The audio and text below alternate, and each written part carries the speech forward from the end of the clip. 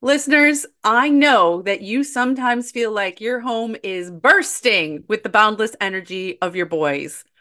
Mine has been for a very long time. We want to tell you about Home Threads, where style meets the wild adventures of raising boys. At homethreads.com, you can find a collection of furniture and home accessories designed to meet the needs of your growing boy family. They have everything from durable bunk beds to upscale gaming tables. You can turn your home into an attractive, durable playground, believe it or not. Janet and I both love their baking dishes. Solid, beautiful, functional. Anything you need for your home, you can likely find on homethreads.com, and we have a discount code for you. Go to homethreads.com/onboys. You can get a code for 15% off your first order because every leap, laugh, and loud moment deserves a space that embraces the chaos with style. Home Threads, love where you live.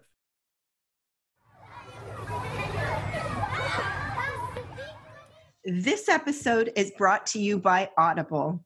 We know that you don't have a lot of time to sit down and read. That's why you're listening to this podcast. Go deeper with audio content from Audible.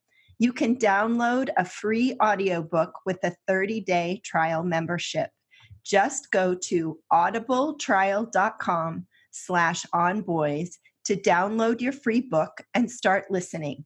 Again, that's audibletrial.com/onboys. Welcome to On Boys, real talk about parenting, teaching, and reaching tomorrow's men. The podcast that explores and explains boy behavior. We're your co-hosts, Jennifer L.W. Fink and Janet Allison. Being a parent can be a really hard job. We're stressed, we're tired, we're at the whim of our children, we're overwhelmed, and thank goodness there are some people out there that can help us see the lighter side of parenting. And our guest today, Charlie Capen, was instrumental in founding How to Be a Dad, which is a repository of humor and memes. You've probably seen some of them. You've probably maybe spooed your coffee when you've heard some of them, as my beloved co-host has already done in our pre-recording chat this morning. It's true. Without further ado, Charlie, welcome. Thank you for having me. You are the dad of two boys, 10 and 5. And were you funny before you became a parent, or did your boys bring that out in you? I mean, funny is such a relative term. If you ask my sons after I make like a fart joke, they'll probably think I'm the funniest person on the planet, but to everybody else, maybe not so much, maybe not all the time. I had a father who was very humorous. He used humor as sort of a tool to teach and to mitigate circumstances. And so it was just sort of part of my upbringing. For me, humor has been one of the most important tools in parenting and sort of surviving at this point. You know, Janet, that's something that we have said before as we've just had our own conversations on the podcast. It's like sometimes you have to laugh because if you don't, this parenting gig can just grind you down. Yep.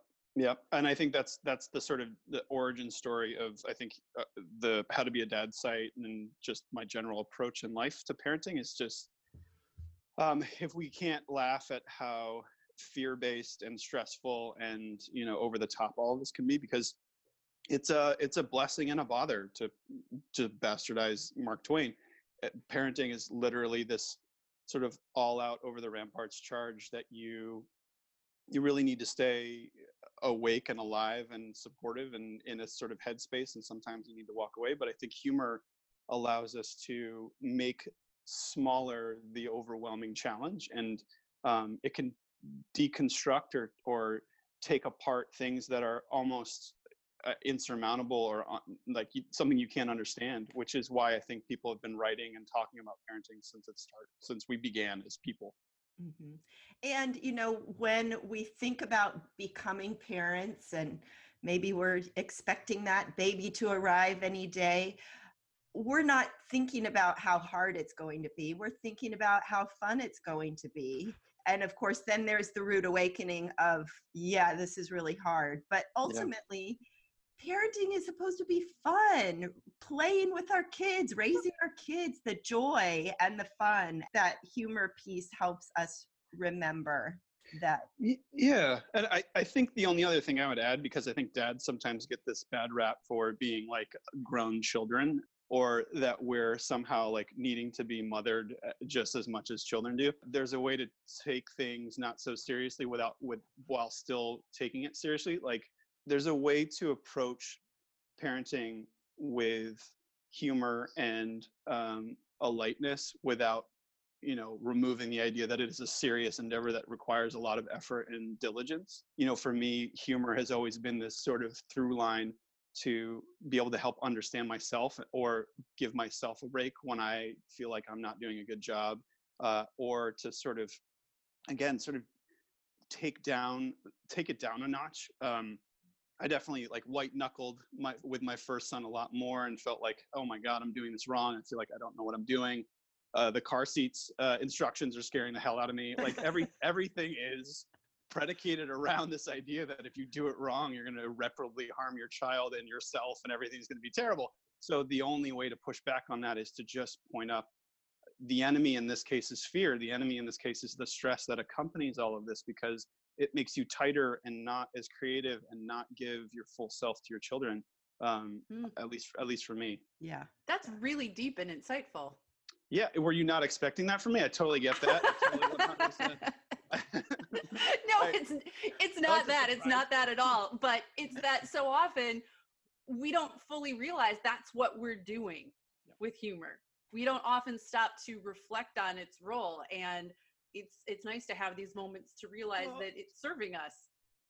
yeah, and I think we underestimate that sometimes.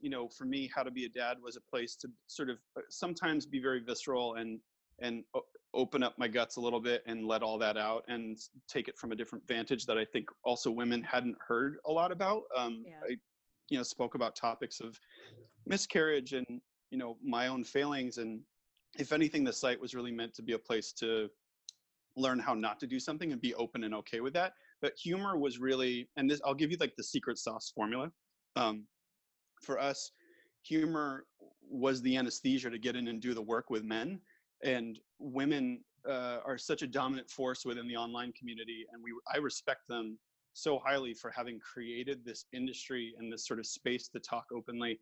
And so, in sort of homage to all the work that they did, I felt like I wanted to add the voice without co-opting the space and really give men a place also to say, like, I get emails all the time after some of these posts, but humor was the anesthesia to do the surgery so that we could take ourselves a little bit less seriously, we could be self-deprecating, and then talk openly. Because I felt like for me as a man, I definitely bristle sometimes when men or when anyone would tell me how to do something or what to do. This was a way of saying, like, I did it this way and I totally failed, and this is a ridiculous endeavor to try to sleep this little and care this much. And so humor Amen. it was a powerful salve, to all of the stuff that's going on in people's lives. I want to circle back around because I'm very aware that most of our listeners are women. Yeah. And this is a great opportunity to be really honest Yeah. and talk about the messages that women give to men. And I was one of them. I was that mom that was like, no, I'm the only one that can put my child to bed the Right. right way.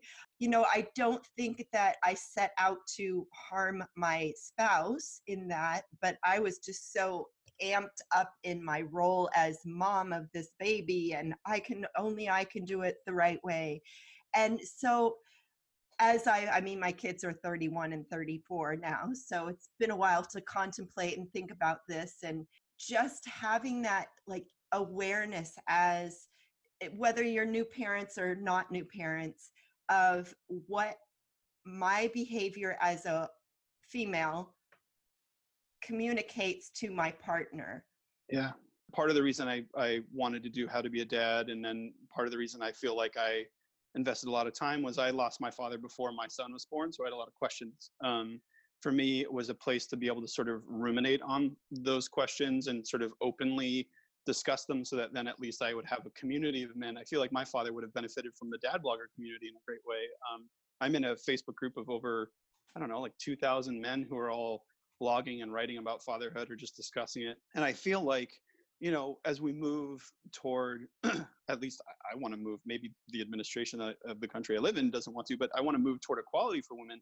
I think it's important that we defy these gender roles and really redefine and redistrict what it is that we are interested in as men. And, for me, changing a diaper or doing the graveyard shift with my sons when it was late at night was a powerful sort of spiritual moment. It was something that was very gratifying and also very taxing, but it also created a different connection to my children. And I don't think men, necessarily all are built the same way. And I think I have a lot to talk about. That's the whole reason why I was writing so much. But I think there's a lot that's unsaid that men, if given the invitation, will participate and will grab onto the adventure of, and really help define who they are in a really interesting ways. How can we as women and mothers support dads? What I'm specifically asking by that, there's this whole cultural stereotype that dads are clueless, immature, another one of the children. And then there's what Janet said, a lot of us in our well-meaning list, we kind of take over the childcare.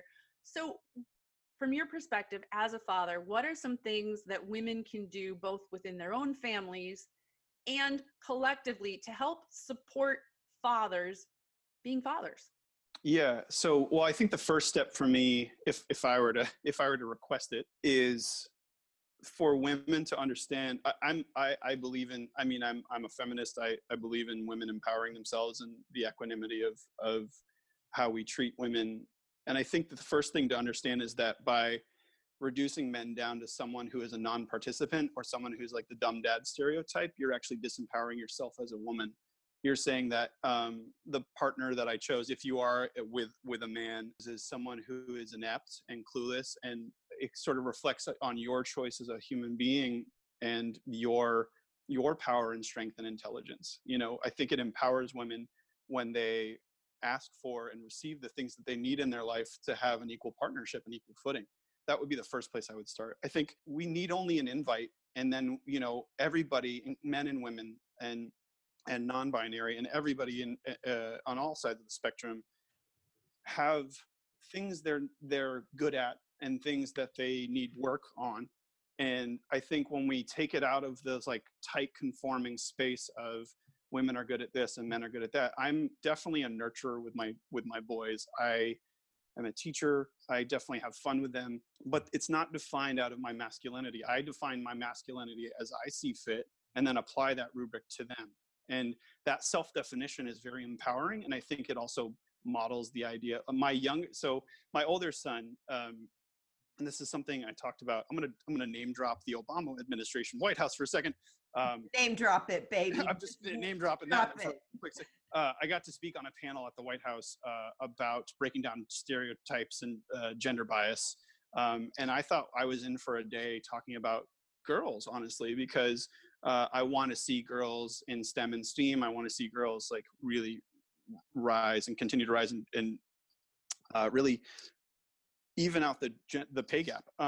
Anyway, a large portion of it was also spent on boys and the sort of catastrophic nature of what's happening for boys and the research around it, with panelists from really amazing, with like several titles after their name. I had no idea why I was there.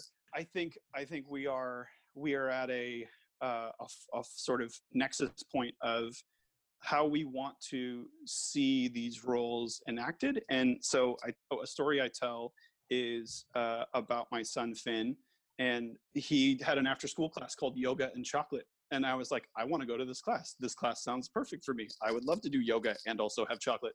And he went to this class and he was very excited about it. In the first couple of days he was there, there was predominantly young girls, almost all, if not all young girls. And they were like, why are you here? This is not a class for you. And quickly othered him in that space. And he's picking up these cues, and we're all picking up these cues unconsciously, especially as kids. And so every time we say boys are easier to raise than girls, or they're like, girls are very complex, boys are very easy and simple. The moment a boy has a complex emotion, we start to break down and we start to be like, there's something wrong here. There's something wrong with me. I think it's important to recognize as women that men have complex emotional lives, and they sometimes express them in different ways, or their expression of those emotions or the way they've been taught to handle or sort of compartmentalize or whatever is just very different. And it requires sometimes a different dialect in sort of handling it.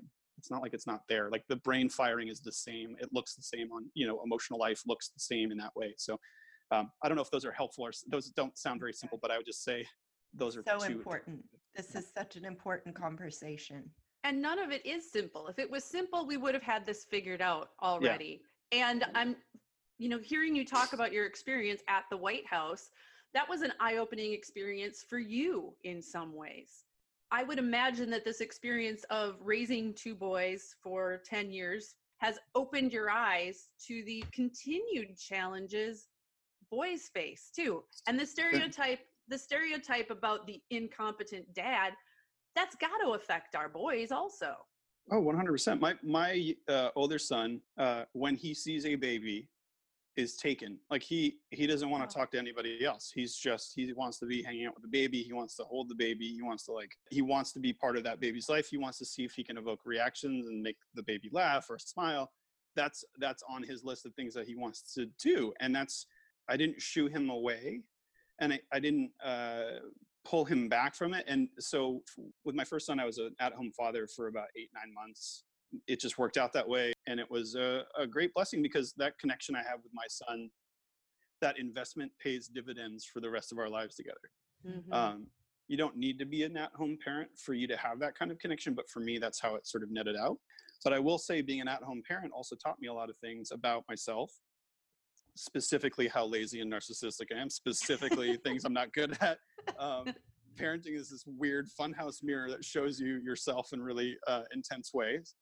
And I think more men could use that, because when we're driven by ego, or we're driven by what we think we're supposed to be doing or how we look, or just going to the park with your kids and having someone interrogate you because maybe you have a beard and maybe you're a man by yourself, and looking at the sort of predatory nature of the statistics around abuse and things like that. It's hard, and this is not a woe us men thing, because men have also done some really terrible things, and a lot of really terrible things. But just the fact that we are trying and, do face some stigma as well, makes it more difficult to have those conversations.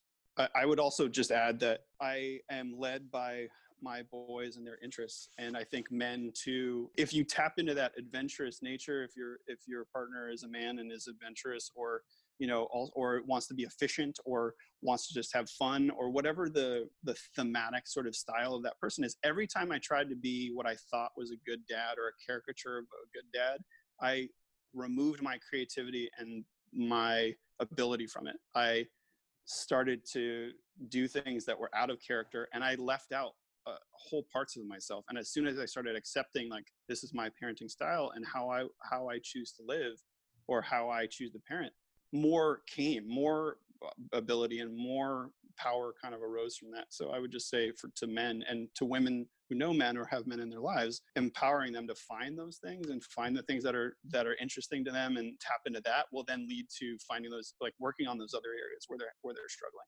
Yeah. That's an incredibly important and under-acknowledged point. We talk about it with our kids. All of our kids are different, find and value what's special about them.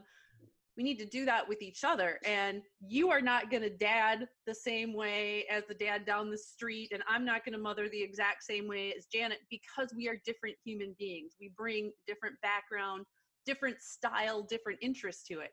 And that's beautiful. Yeah. It's remarkable what happens when we allow ourselves to define the experience we want and take chances and risks, but also that we empower others to do the same. This big conversation about masculinity or about femininity or feminism or the place of parents in the world, or maternity leave and paternity leave, there are so many studies that show us that early involvement in kids' lives on the part of parents, and then also allowing ourselves to define the experience and the person that we are, pays huge dividends across the board for our children and for ourselves. We face, women specifically face a lot of, having it all and leaning in and, falling back and, our quality time and, oh my God, I want, career and all these. The idea of balance starts to become a moving target that Yeah. makes us feel like we can't achieve anything because we're never satisfied. And I don't know that I understand or believe in balance at this point. I believe in trying to harmonize things. So when there are, when there's a lot of time spent at home and a lot of things going well, or like whatever's happening in our life, that we can add another sort of note of something else there to try to harmonize it, but rather than balance, because I don't know if there's ever going to be an equilibrium, especially with kids. Like that's just not. You have to debit from somewhere and you have to deposit somewhere. So it's a And, constant shift. and it's different for every family. I hear from parents all the time how bath time can be such an ordeal. And yet, bath time can be really fun. In fact, here in the very cold winter, we use bath time as an activity. Dabble and Dollop has got this dialed in because they have bath products that are not only natural, healthy, free of toxins, all the things we want for our kids, but they're fun. Jen, you said when your boys were young, they loved to make potions. My son Tyler had so much fun mixing things together, making potions, recipes. He would have loved Dabble and Dollop's Day at the Beach bath mixing set because it's a collection of soap scents and a little mixing thing, and your kids can combine scents and make their own creations. It is exactly the kind of thing that can turn bath time into a fun, enjoyable, creative endeavor instead of just a fight. And I will say the bubbles have been bow tested in the bathtub and they last. They stay bubbles for a long time. Dabble and Dollop has everything from bath time shampoos, bubble baths, body washes, conditioners, lotions, bath bombs, bath toys, and accessories. There's so many things to explore at Dabble and Dollop. Go to dabbleanddollop.com/onboys to get 20% off your first order. That's dabbleanddollop.com/onboys, 20% off for being an On Boys listener. Yes, exactly. Different, but the ultimate definer is that you are doing what feels right for you, what nurtures your soul, and can amplify that, and then that spreads to your children and out to the school, and we have, slowly we're changing the model, slowly we're changing the message, and Yeah, it can feel so slow. it does. And what's hard is, I grew up, my father was kind of not as present and kind of off in the ether a bit. And he taught me a lot of lessons about creativity and about, seeking out creative means and ends and things, and really gave me a great foundation for a lot of my, again, humor and all these things and sort of creating things. My mother was my main caregiver. She raised me and my brother by herself for the most part, starting about 8 years old, 7 years old. And the experience of that as a boy, watching her face these sort of disparities and her having to work harder than her male counterparts to sort of achieve, and for her to achieve that the kind of success that she did in the industry that she's in, gave me a lot of on the ground experience to understand how I want to parent my boys. Mm-hmm. Because if I can't teach them to be willing, helpful partners and see women and girls differently than even my contemporary colleagues, I feel like we're doing a disservice to people. Watching her go through that really colored the way I look at the world. And, we're coming through generations of people and a lot of different kinds of mixtures of households. And I think it's this kind of judgment, and I don't know, there's this weird judgment about having a non sort of nuclear male female, all these things. Mm-hmm. Didn't if it had been that simple, it would have solved all these problems. The thing is we've been masking problems for a long time, and and now we're paying for it later in our lack of humanities about the subject. Yeah. I'm really curious. You talked a little bit about, what you learned and took away from being fathered and how that influenced how you want to father, what you want to teach your boys.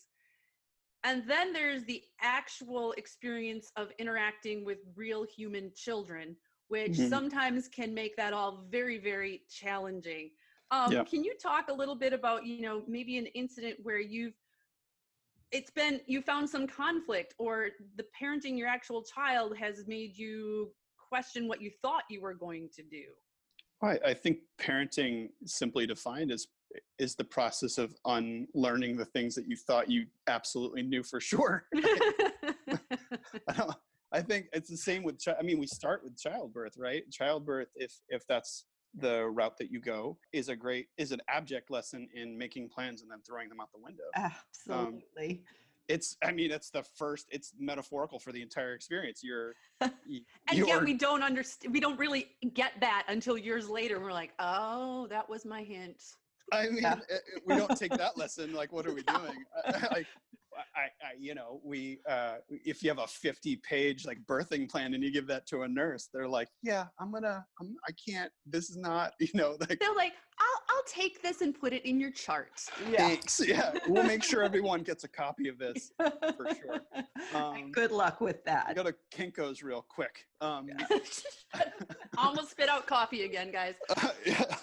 And that's not to denigrate people who want to have a specific birth experience. I think that's important, but I think being open and flexible is one of those things. So, for me, my two children are completely different people, and every time I try to parent them as the same person, I lose, just unequivocally lose.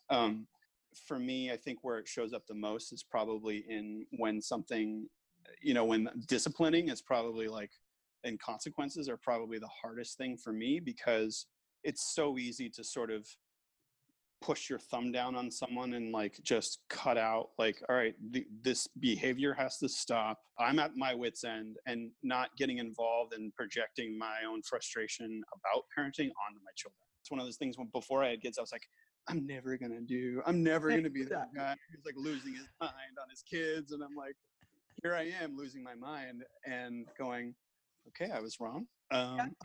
Little humble pie there. Parenting is humbling like that, indeed. Yeah. So I think those are the moments when, the most righteous moments I've pretty much almost all of them, I would say, my kids are only going to eat, just all of I'm going to travel around the world with my kid, everything. All of those. I was going to have a no toy gun household. Oh yeah.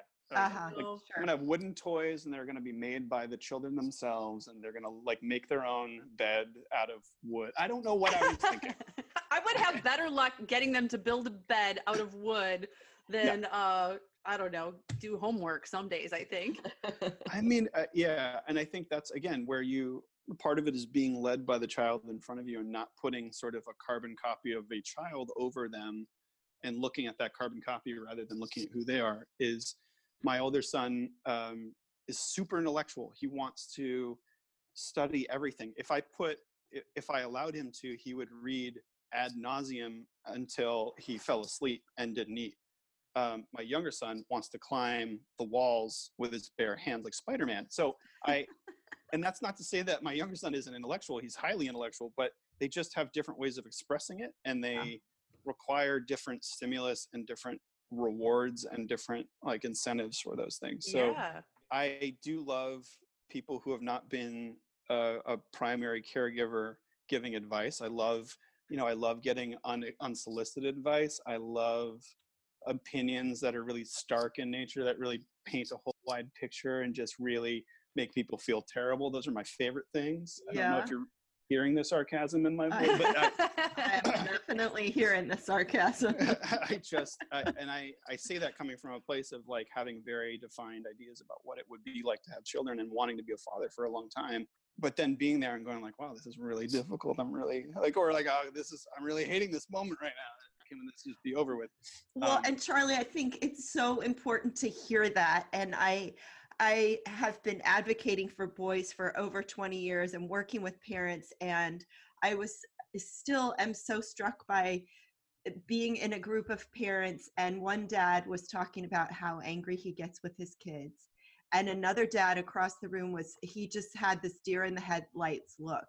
And when I asked him, he said, I thought I was the only one completely mad at my kids. Well, and that's the stunning thing I think about women too, is that we have to learn is this communal nature.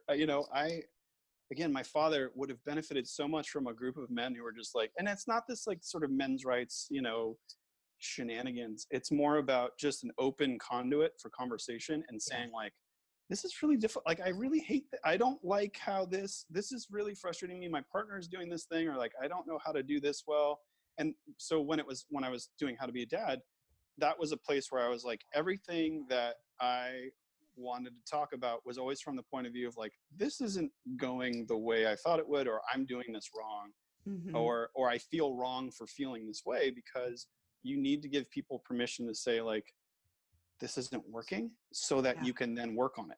But to have that opening, and I, as a woman, am not able to do that with dads. And so we need dads to be talking with dads. Yeah, I agree. I mean, my kids learn more from their peers probably than they do from me sometimes about certain topics. There's a point at which children learn from each other more. Mm-hmm. I think it's funny though, because I've definitely, like, as I've tried to open myself up to the strength that is in being, and it's not like to be cliche, but like the strength in being vulnerable, or the strength in not knowing something. Not knowing is a really powerful agent for change, and being okay with not knowing so that you can get to that knowing place. And then, my older son again is like very competitive, and things come easily to him scholastically. So when there's something that doesn't come easily, he like loses it because he's not used to that. And I think men also are in this sort of like meritocracy of, strength and power and all these like sort of traits. And I think when we're allowed to say like, I'm going to openly say I don't like my body, or I'm going to openly say I start to break down when my children are being illogical because I think about it in logical ways, like that gives them a lot of open room to say the things that matter to them. And even just getting rid of some of that and like taking the pressure off a little bit buys us enough room or space or time to figure some things out. Yeah. So I want to just shift gears a little bit, because I want to make sure that we talk about your project, because it is very important and is doing a lot of good in the world. And so will you tell us about Gish? This was all new to me. I had never heard of this before, but the fact that you are gamifying social good, man, there's just all good in that. Well, yeah. So you not knowing about it means I'm not doing my job well enough yet, but we're working on it. So Gish is a scavenger hunt, almost in name only, because a scavenger hunt sort of is predicated around finding things and, looking for things. Gish, the acronym is Greatest International Scavenger Hunt. It's played in 100 countries by tens and tens and tens of thousands of people around the world. And people get together in teams and try to take on this monster list of challenges. And those challenges range from creative exercises to public embarrassment to doing acts of kindness and charity and community service.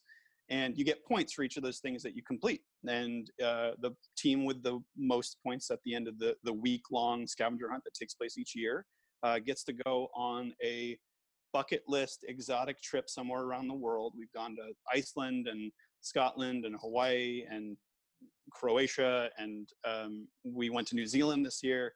We are going to Laos this coming year for the winners of the 2019 trip. So we take this group of people who've done excellent work and achievement, and we basically reward them. So this year we were able to raise almost $300,000 for bombing victims. We bombed Laos, I think about 2 million times during the Vietnam conflict. I think 40%, these numbers might be slightly off, 40% of the munitions never went off.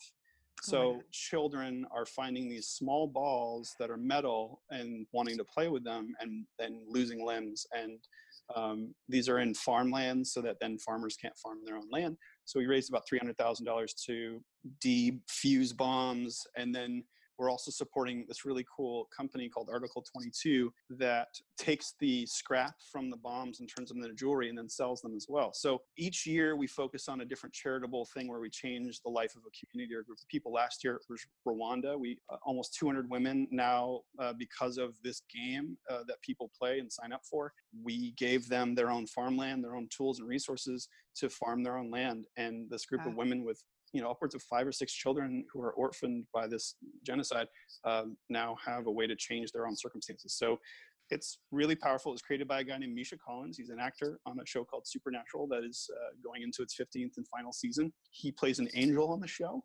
So his angelic nature has created this weird game that people love to play. And I help him enact that vision that he has for it.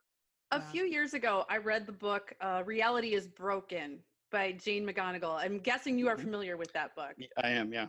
Yeah. So for those of you who haven't read it, it tackles this idea of gamification. And here on this show and within our own parenting lives, we've talked a lot about video games. And I'm sure you know as well, Charlie, like there's all kinds of stress in parenting around video games. Are they a force for good? Are they a force for evil? How much, blah, blah, blah. Yeah. But what that book said, and what you're doing, is that whole kind of model of making something a challenge, and a challenge that you can master, we can kind of take those ideas and harness it for good and do some super cool things in the real world. I mean, I think what the cool thing about that too is that you don't have to fit the psychographic, like humanitarian model to play the game. Like you can be as competitive and ego-driven as you want to be to play the game and win, but the outcome and the deliverable is still the same, which is people who are making baked goods for first responders in your community, or dressing up as your favorite video game character, then going to a children's hospital in that costume and playing that game with kids who are in intensive care or who are on hospice. The thing that ultimately that makes it still a scavenger hunt is they are searching for something. It's just not on the list. What they get from it is pushing their own personal boundaries. One of the items, they range in impossible too. So we've had things like get something named in space after our company. After beating up NASA for a week long, they cried uncle and named a mountain range on Mars after us. That's awesome. Yeah, they will achieve anything, and they will. This group is the most creative, most compassionate, most like sort of lateral thinking group of people I've ever seen, because they attack challenges and problems and creativity. Make a fully lit Christmas tree take flight. We got calls by the FAA to please stop.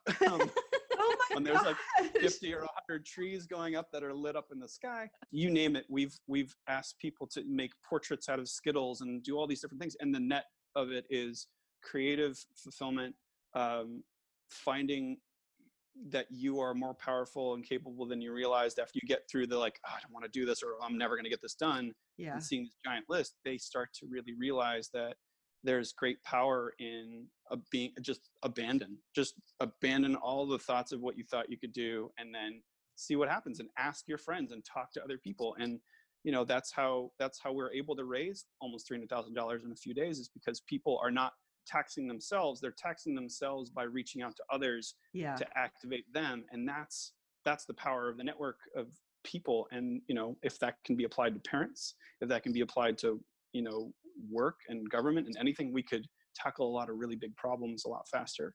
Yeah, it's that bringing together, that sense of community, that also stepping outside of your own little circle of people and connecting with other people. And we can only get stronger. Yeah, exactly. Yeah. how do Yeah. people get involved if you're in your game? So let's say, somebody's listening, like, this is the coolest thing ever. I want to play. Yeah, it's pretty simple. You go to gish.com, GISH, Greatest International Scavenger Hunt. We have a free app that people can download as well. The registration period generally happens starting in spring and then rolls until just before the scavenger hunt. To become part of the community, there's a Facebook group already that's the Gish Bunker.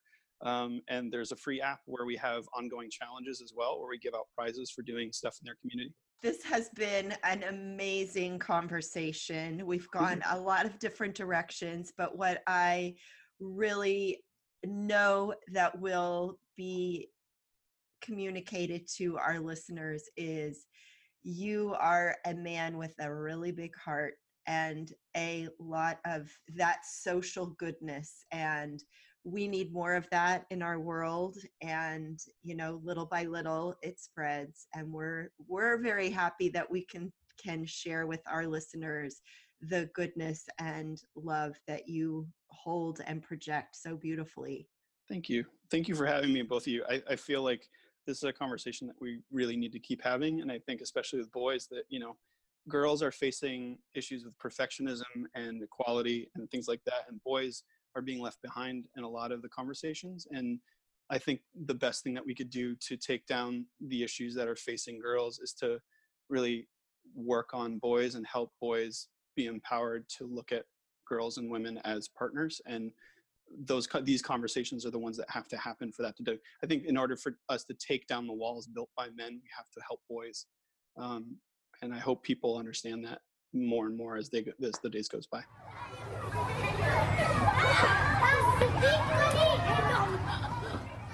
It's impossible to raise boys alone. Join one or both of our Facebook groups. Jen is at Building Boys and Janet has Boys Alive. Ask questions, share your wins, get support when you need it.